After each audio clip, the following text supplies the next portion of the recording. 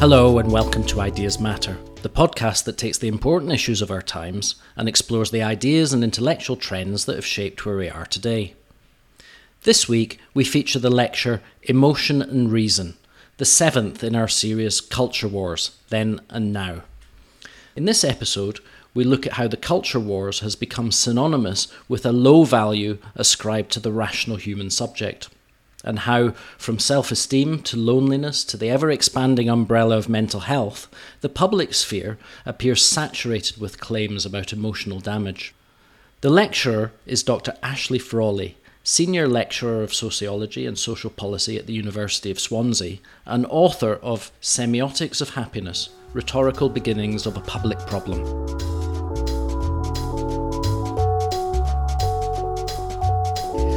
I'm interested in what emotion becomes in the public sphere and what kind of culture sees emotion as uniquely problematic, as a banner behind which we should rally, as the forefront of a social movement, or the answer to the problems that face us, the intractable problems of our time, increasingly are said to be ultimately solvable through attention to emotion. And so that's what my work is looking at. And it's not just an increasing interest in emotion. So when we look at the headlines, it wasn't just in the early 2000s that people became interested in happiness. The claim was, unhappiness is Britain's worst social problem. Or the concern with mental health becomes the conviction that most people don't have it. So for instance, I was walking through the foyer at Swansea, where I'm based, and a student handed me a flyer. And it said, 1 in 4 people will be affected by mental health. And I thought, well, that's pessimistic. But mental health became a shorthand for mental ill health. It became defined by its absence. And that's increasingly what emotion has become, and particularly positive emotions. It's this conviction that most people just can't find these things in their everyday life. They cannot be trusted. They have to be foreclosed. The meanings have to be foreclosed in advance. So that's why I look at positive emotions. So in this book that's forthcoming, I'm looking at the increased problematization of positive emotions, from self-esteem to happiness to well-being to now mental health. And I think it's interesting because there's this dual meaning to the word positive. So on the one hand, it's positive in the sense of good, but it's also positive in the sense of positive freedom. So the American Declaration of Independence, for instance, you'll hear like these happiness advocates, these experts saying like, happiness has always been something that people have been really worried about. Look at the American Declaration of Independence, the pursuit of happiness, but they didn't define it. It's so frustrating that they didn't define it. Of course they didn't define it. It was about negative freedom. It was about, once you remove these obstacles of, throw off the bonds of feudalism and so on, people would be freed to pursue whatever ends they chose, right? You would never think from that kind of moment of revolution and optimism that you would have to literally state, happiness is to be found through family, healthy eating. It would be ridiculous because it was about freedom, that you had faith in the human subject to be freed. So that my first book was looking at, the construction of happiness as a social problem in that way, that at a particular time, certain well-connected people in society, it was very like top-down kind of movement, took hold of this idea of like happiness expertise. That it's this special area of knowledge that everyday people don't have access to. Happiness is a science, they said. Richard Layard, one of the key sort of claims makers in this, said happiness takes 10,000 hours of practice. How can we expect children to be happy if we don't teach it in schools? So they took this idea of expertise and they said it's something that people don't have, everyday people don't have access to. And in fact, the fact that they don't have access to this information is actually at the heart of most of what goes wrong. And as I was finishing that book, I started to notice that it was that the language of happiness was colliding with well-being. And there were certain rhetorical advantages that well-being had. So happiness claims makers, right from the very beginning, had a lot of pushback that happiness sounded a bit frivolous. So they would use things like subjective well-being. And journalists would be like, oh, come on, we're really just talking about happiness here. So there was always this kind of tension within that because they wanted to set it up as this kind of special discourse, this very difficult thing that requires a lot of know-how and so on. But happiness was something that everyday people kind of felt like, isn't that just sitting in a field full of daisies, a smile from my family? And they were like, no, it's pro-social spending. No, it's really not, right? So there was this kind of pushback because although it spoke to people at this level of, it allowed people to communicate social problem claims at this level of everyday understanding, at the same time that what we call experiential commensurability, this connection to everyday experience, it was a little too much. Because then you get this point where it's like, I'm from the government and I'm here to make you happy. And people go, no, And so there was a little bit of pushback, and well-being kind of overcame that. And so it was happiness and well-being, and then gradually the language of happiness was kind of lost. But it was never fully lost in the culture. It sort of sinks into the cultural background, and it becomes part of this sort of common sense. So I was noticing this, and then well-being increasingly was being allied with mental health.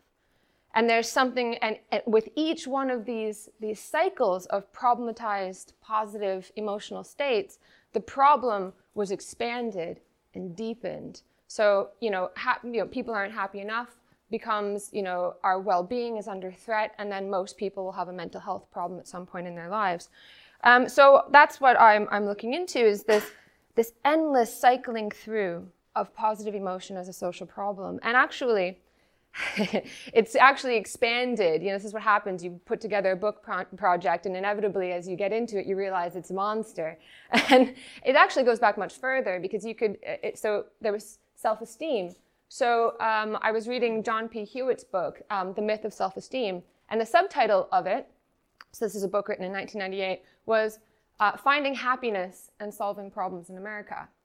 So the language of self-esteem actually gave way to happiness. And before that, it was mental hygiene. And before that, it was new thought or mind cure.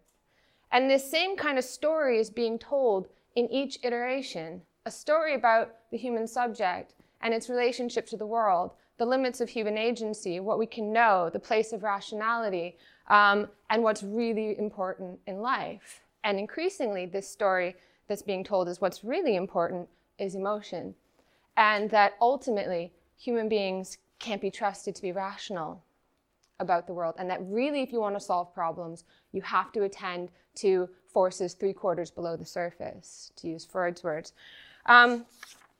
So I've taken these, starting with self-esteem and looking how it morphs into happiness, into well-being, into mental health. You can see that there are some commonalities. And there's some commonalities in terms of the people who, what we call claims makers, the people who take hold of these things. So they tend to be evangelically claimed for or campaigned around. So someone takes ownership of it and it becomes becomes dedicated to spreading the cause. They emphasize the scientific nature of their expertise, often, and if not always, long before the research is available or conclusive.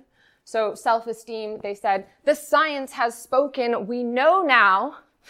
Research says that children need to feel confident in order to be able to learn. So we have to increase self-esteem in order to solve problems with educational unattainment or low attainment or teenage pregnancy or whatever. And of course, it transpired later that actually there was very little evidence at all. And then people said, well, actually, it was high self-esteem that was causing these things. But, at the end of the day, everybody kind of agreed it was something inside of people that was ultimately to blame.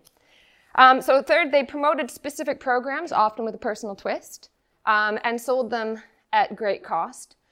So they stood to gain personally and financially from the spread of these programs. So another small little cycle within this is mindfulness. And that's an interesting one. So Jon Kabat-Zinn created the first mindfulness programs. And he said that, so there's this quasi-magical, even though they're very much about, this is science hard as nails. There's also this mix of magic. So there's magical thinking and magic bullets, and it came to me in a vision. So Jon Kabat-Zinn literally says that mindfulness came to him in a vision while he was meditating, in which he saw it providing right livelihood for thousands of practitioners. Dollar signs flash before his eyes, basically. And it's the same thing with Martin Seligman, so the founder of positive psychology, from which a lot of the happiness and well-being quasi-expertise comes from. He said the same thing. He tells various apocryphal tales about where this came from, is this epiphany, talking to his daughter and so on. But again, and the big moment came when someone wrote him a big fat check. Here you go. And that's a very common thing that you see through each one of these, that they have all these little programs with these little twists, and you sell them at great cost. But the claims themselves are very similar. So first, they portray these new emotion issues as confirmed by both ancient wisdom and modern science.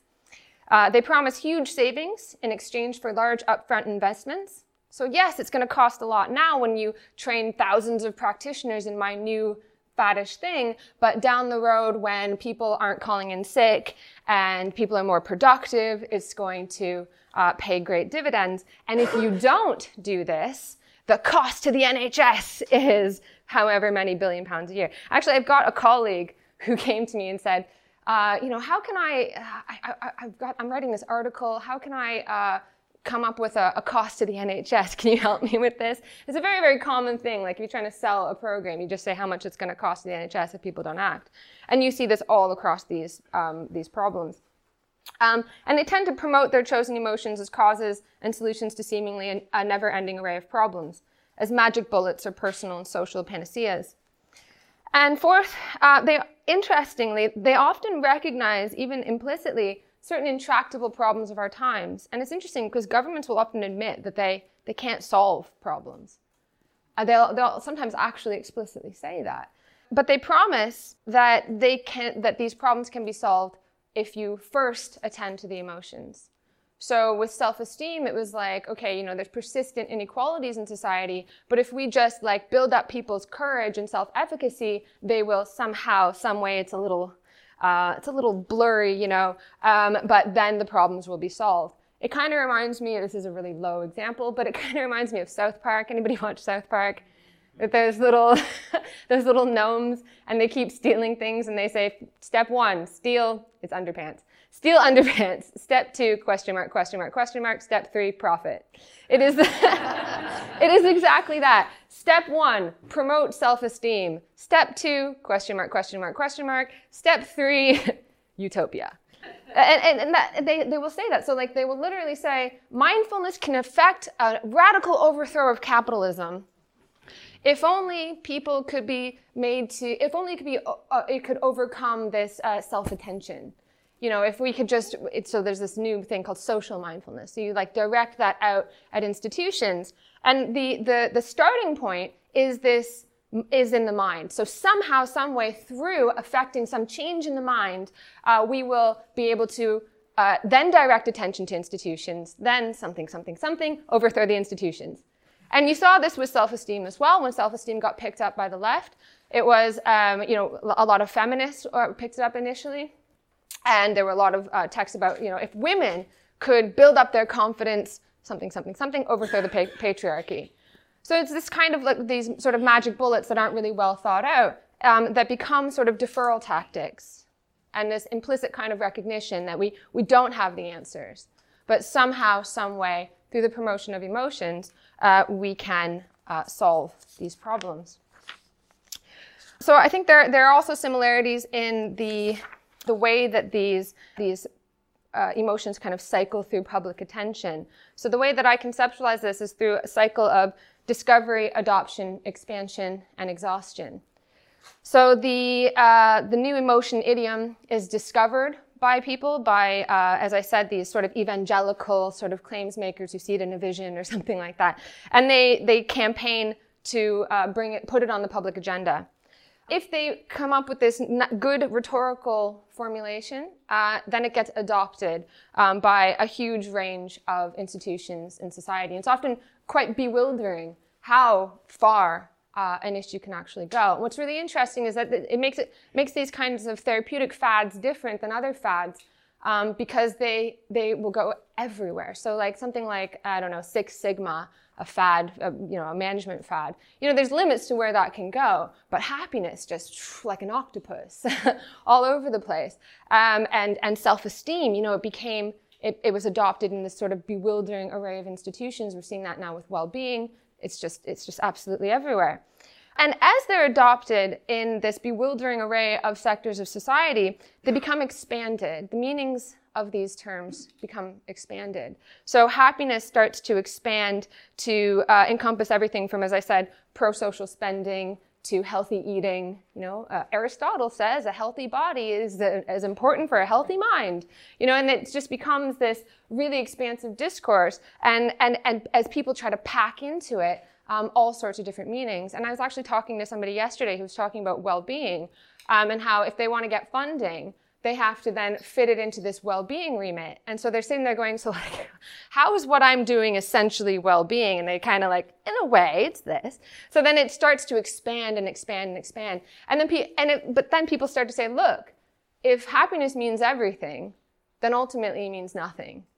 And then so it starts to become exhausted, and people, and the novelty, you hear about it everywhere. And it's just, there was a headline in Newsweek that said, happiness, enough already.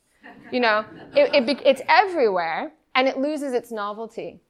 And you have critique. But what's interesting, so this is the exhaustion phase. During the exhaustion phase, the critique becomes more obvious and more pronounced and may be more effective. But actually, I don't think that these cycles are exhausted because of criticism, because criticism exists the whole way through. You see, right at the very beginning, way back in the 90s, when mindfulness first starts to come into the media, and it wasn't really effective at that time, nobody was sort of evangelical enough about it, people were writing to newspapers saying, look, this is a degradation of real Buddhist thinking. This is, it's silly, it's frivolous, and so on. A lot of the criticisms people make now, and they'll say, like, you're cultivating excessive self-attention, and that's not what it's supposed to be about.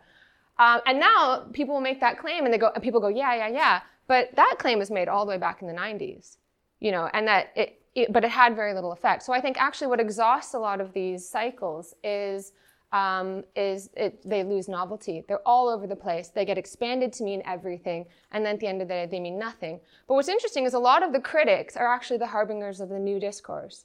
And Martin Seligman is a really good example of this, because he was a critic of self-esteem.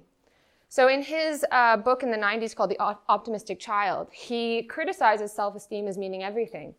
It means everything, so it means nothing. It solves every problem, and therefore it solves nothing.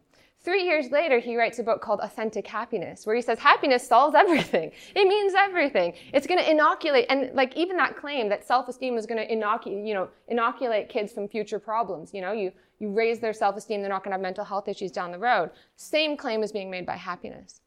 And the same thing is being made about positive mental health. So the interesting thing about these fads is that they're never fully exhausted, as I mentioned. They kind of diffuse into the culture, and they become part of our common sense.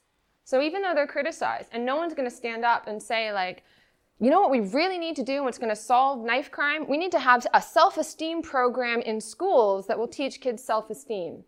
And I want you to fund this program for such and such amount. But people will still kind of say that. They'll say, like, well, low self-esteem is probably part of this. And it becomes part of the cultural discourse, even though during the exhaustion phase, a lot of research, because it takes time to do research to find out if these things actually work, right? So like, for instance, emotional intelligence, you had the social and emotional aspects of learning program, SEAL, like rolled out into schools long before there was any evidence, scientific evidence, even though they claimed science as hard as nails says this is going to work. And then, of course, you do the reviews, and it showed that it didn't do anything. There was no demonstrable effect, and in some cases it might have even been negative. And then it was just sort of quietly discarded. But at the same time, there's a residue of this common sense that says, of course you have to promote emotional well-being in order for children to learn. Of course you have to have high self-esteem, even though the literature, it showed that it doesn't do anything, and in fact it might even be harmful. And it's the same thing with mindfulness right now. The evidence is coming out that the initial sort of studies were not very good. They were biased, done by people who were invested in these programs and so on. They weren't replicated. In some cases, mindfulness can actually do harm. A lot of people will experience negative effects, including psychosis. And that was something that came out. But now the claims makers who are on their way to something else will sort of shout back, go, well, it doesn't matter anymore because anecdotally I know that it works. An anecdote is fine. I don't need evidence anymore. It's just common sense. So these cycles, they produce this sort of common sense, and that sort of prepares the ground for the next big thing, the next cycle, the next fad. And it prepares that common sense prepares that ground with common sense, but it also prepares it institutionally, because in the previous round, you paid for all these expensive programs and so on. You created these spaces and institutions, and these people who are wedded to the old fad are hungry for the next fad. They're waiting for the next fad to come. So you've created these spaces and institutions. Okay, so what I think is really interesting about this is that there's a deeper story that's being told over and over and over again in each kind of iteration.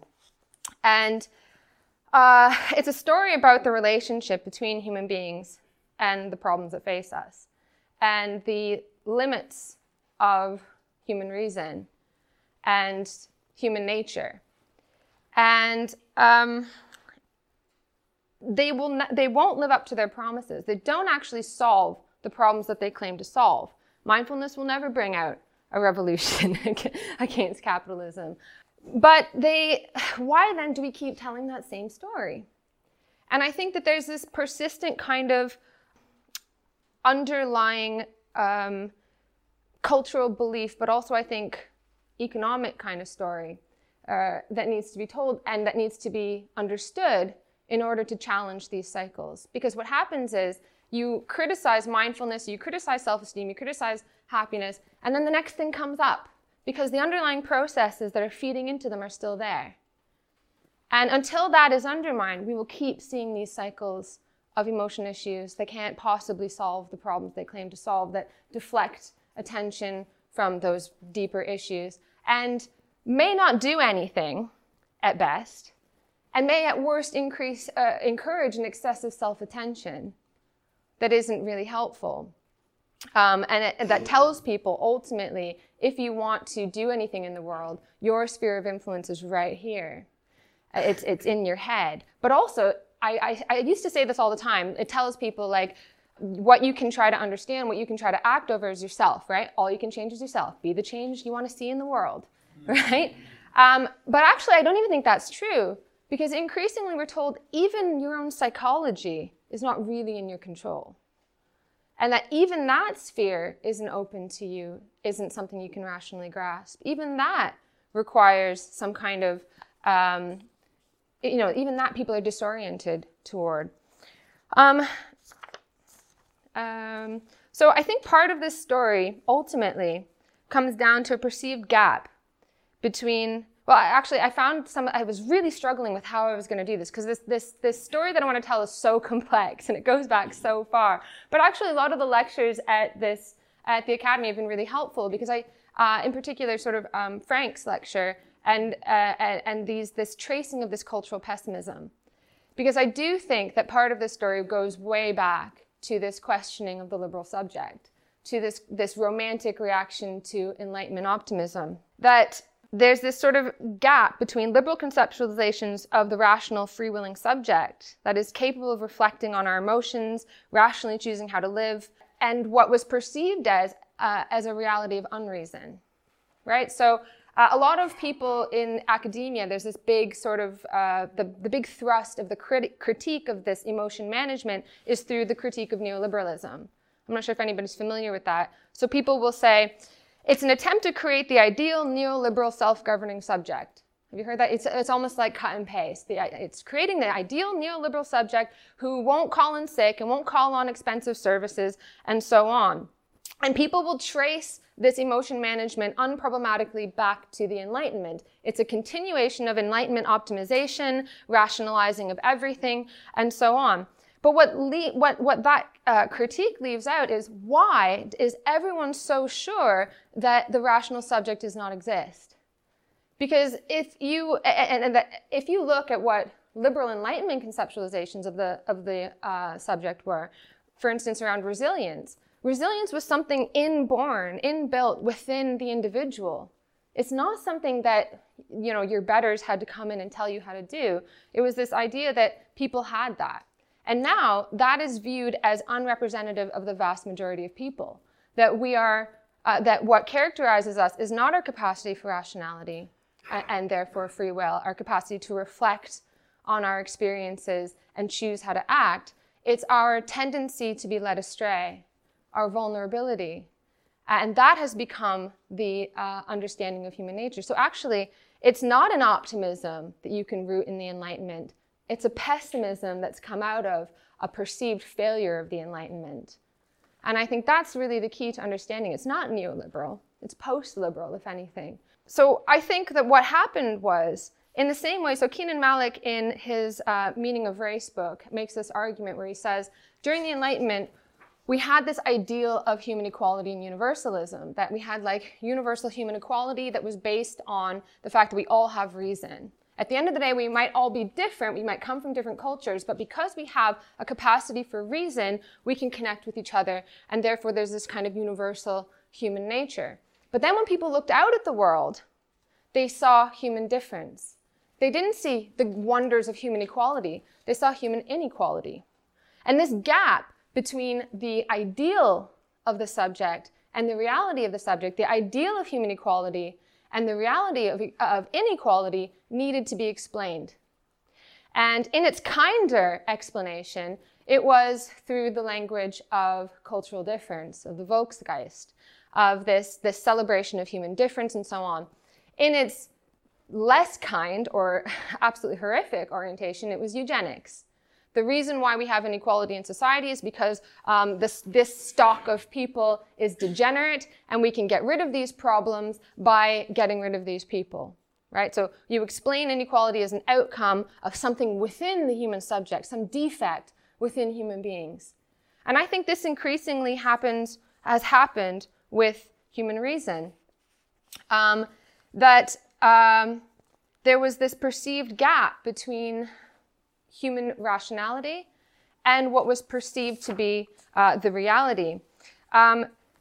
So in the same way that explaining the gap between the reality of equality, the ideal of equality and the reality of inequality required the jettisoning of universalism, the perceived gap between human rationality and when people looked out in the world and saw apparently irrationality, I'll give you an example of this in a second, required an explanation. And that explanation came in just giving up on rationality, giving up on the rational subject.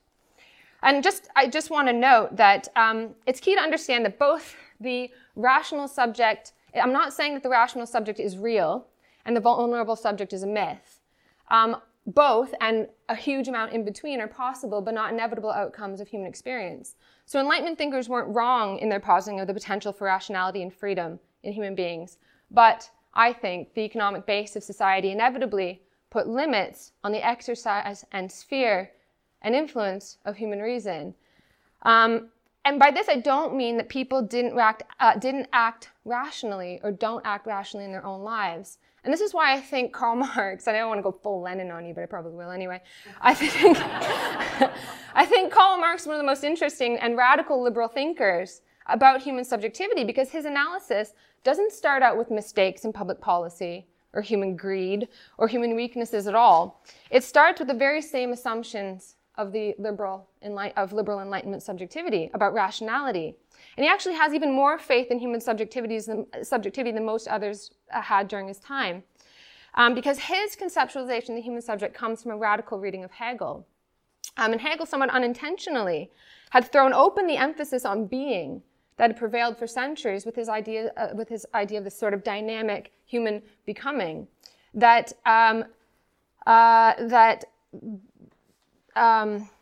So a good example of this comes from Hegel's lectures on the philosophy of religion, where he talks about the concept of fate.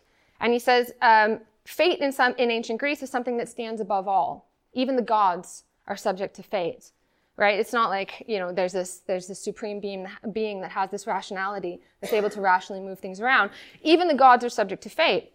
And then therefore, even though they undoubtedly felt, ancient Greeks, although they undoubtedly felt sorrow and sadness when things didn't go their way, they couldn't feel dissatisfaction.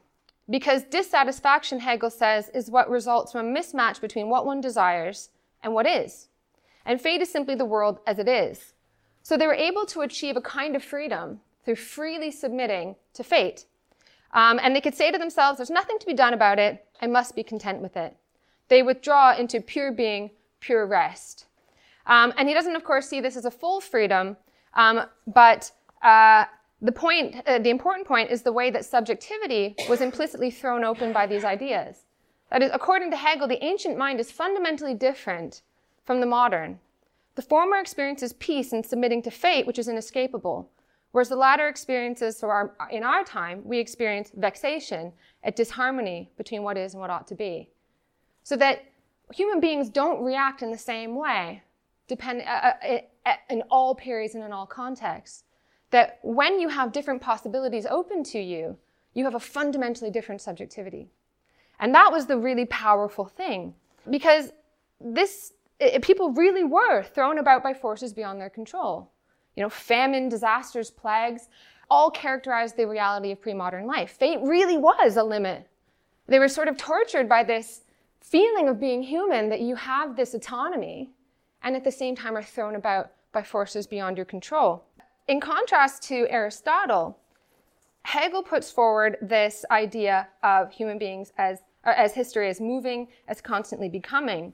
And he's able to do this because the productive forces developing around the 17th and 18th centuries had ushered in a belief in inevitable and unending improvement. We started to see a little glimmer of this freedom that hadn't been available to human beings in the past. And therefore, our understanding of subjectivity starts to radically change. You can have vexation at fate because you see a glimmer of possibility in the future.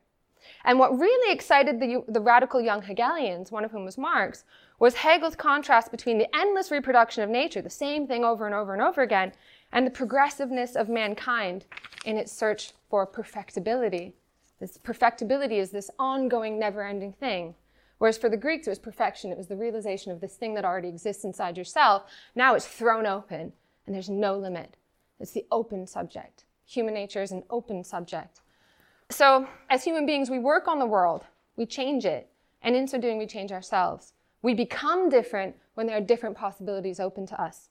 So for Marx, while man cannot make history in any way he chooses, as he famously said, but rather within historically specific circumstances, he alone among animals possesses the capacity to understand these historical circumstances and direct them to his conscious ends.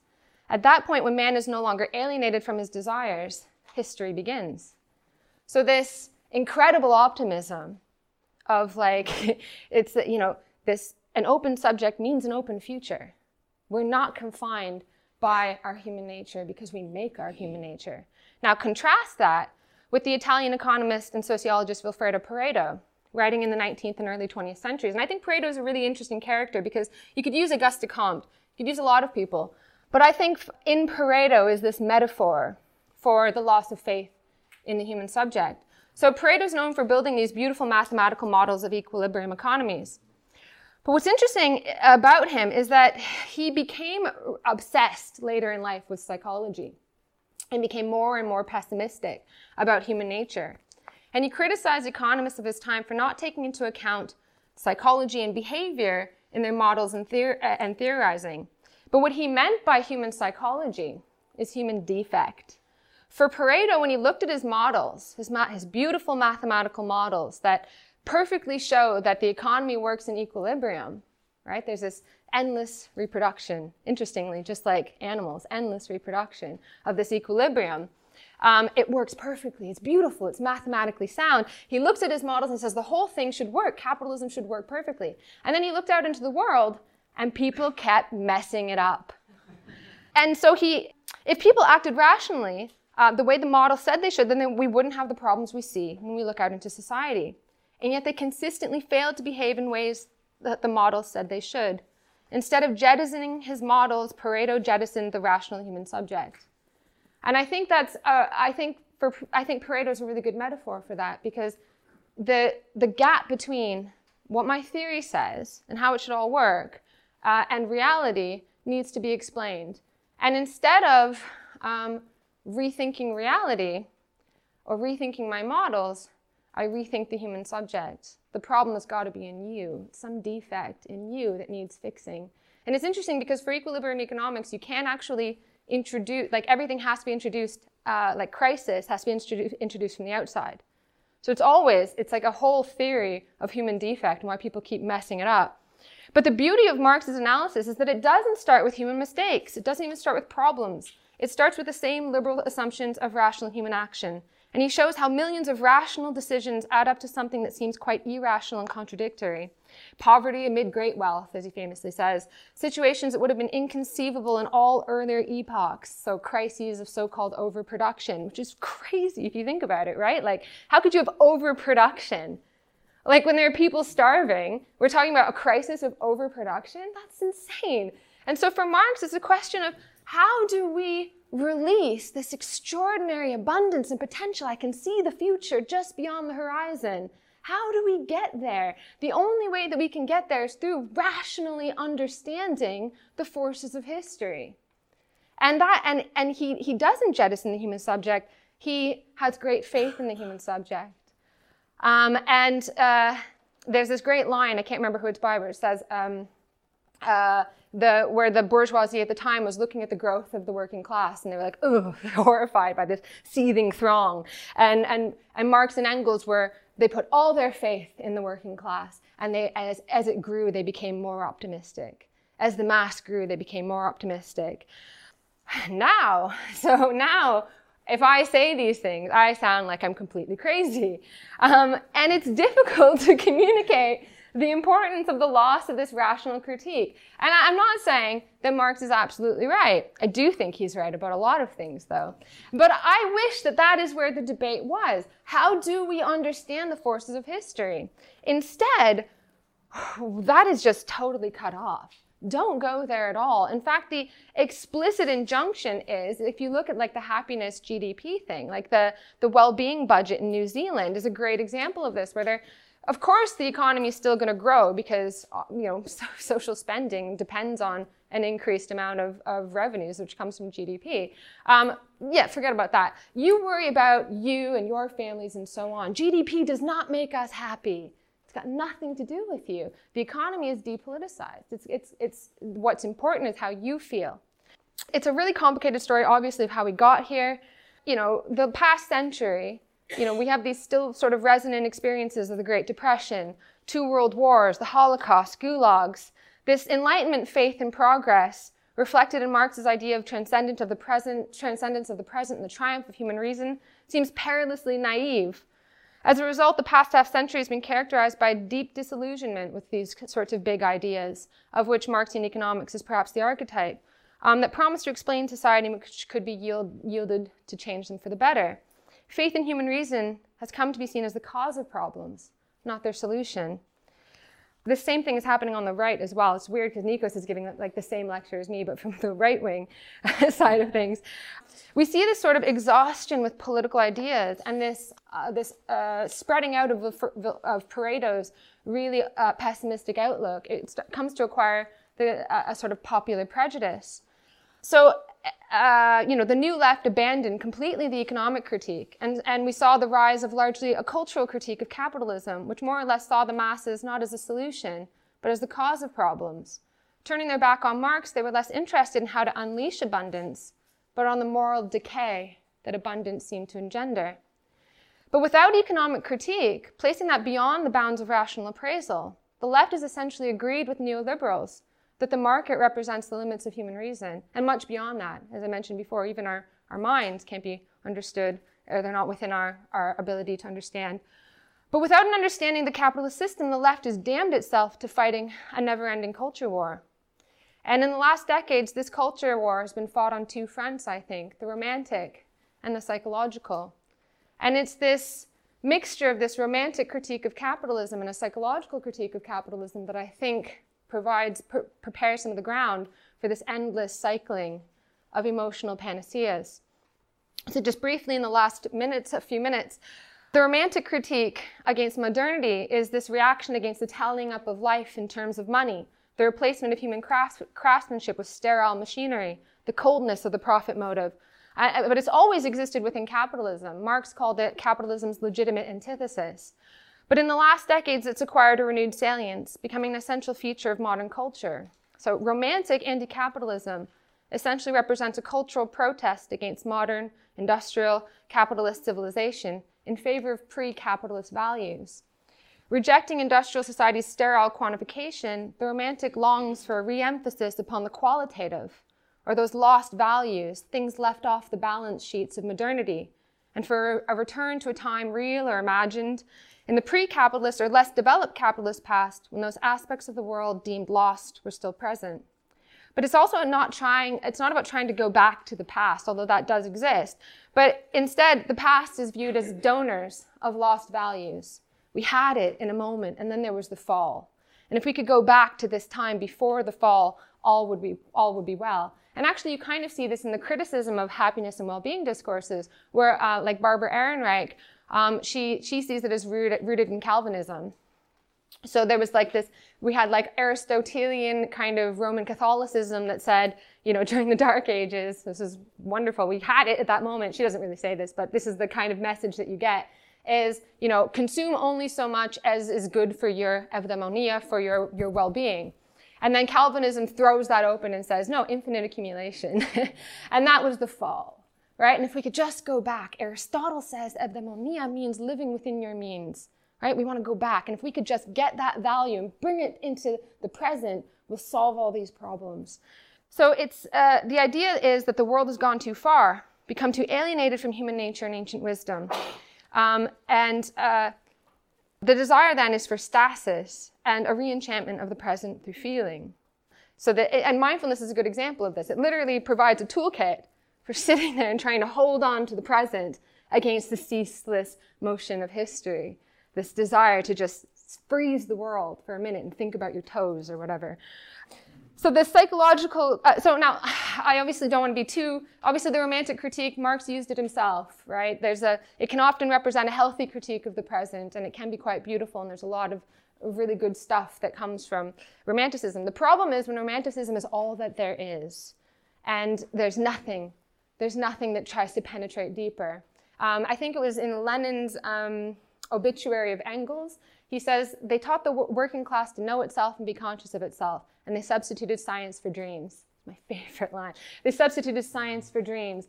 We could sit there and dream about the future all we want, but the only way, wouldn't it be great if we could all ride unicorns? And what could the future actually be like depends on a rational appraisal of the present. And we can create art that imagines the future, but that's just a momentary escape, right? And we will never get to a future that we can actually create or have some control over until we use the powers of human reason to try to understand history. And so the romantic yearning for re-enchantment of modernity has often taken the form of an emotional or psychological critique of the present, where the vocabulary available to those seeking to politically engage the public has significantly narrowed. The psychological critique offers a morally neutral means of connecting with the broadest possible audience. But how you define a problem invites a particular solution. If the problems with capitalism are mainly psychological, then the solution is psychological. For instance, the critique of the organization of work for the last several decades has increasingly taken the form of work stress. The argument goes, the modern organization of work makes us mentally ill, it makes us stressed out, and so on. But it's interesting to note that the word stress didn't always exist as a dominant frame for negative experiences to be discussed. But over the last decades, as collective movements have dwindled, the word stress has become more and more embraced. But what's happened is that what was intended as a very deep criticism of work has in practice produced small-scale therapeutic responses. And it's invited and even demanded a greater intervention into the sphere of workers' minds. Now, not only do you have to be exploited, you have to enjoy it. You have to fully submit yourself. The psychological critique of capitalism also says that capitalism itself causes mental illness. Now, this overlooks the fact that people have not always reacted to exploitation through illness or incapacity. But what it does is it unwittingly reaffirms this diminished view of the human subject as the start and end point of everything that goes wrong. So people become powerless victims of circumstance, more likely to be emotionally damaged than do damage in response to adversity. They need psychological protections, not freedom. Indeed, increasingly, the goal of freedom sounds empty and hollow. If human beings are by their very nature vulnerable, defined by their likelihood of becoming ill and damaged, then freedom isn't a goal, it's a problem. If human beings are vulnerable, our goal is a momentary sense of well-being. And people will say, like, obviously well-being is the goal of society, right? It's just not even worth saying happiness is the goal of society. I don't think that that's self-evident. We could say that the goal is freedom, right? But say that now, and it's like, you want to free these people? They're, how can you self-determine? How can you decide how you're going to live your life when you can't even take care of your children or your own mind, right? You're such a basket case. Like it's a terrifying thing where we have to be protected from ourselves, from each other. So the psychological critique of capitalism ultimately jettisons the powerful radical potential of open subjectivity in favor of a more closed and determined orientation, and that leaves us with a closed and determined future. And I think this is what ultimately underlies this endless sort of problematization of emotion and emotional solutions for every problem that faces us.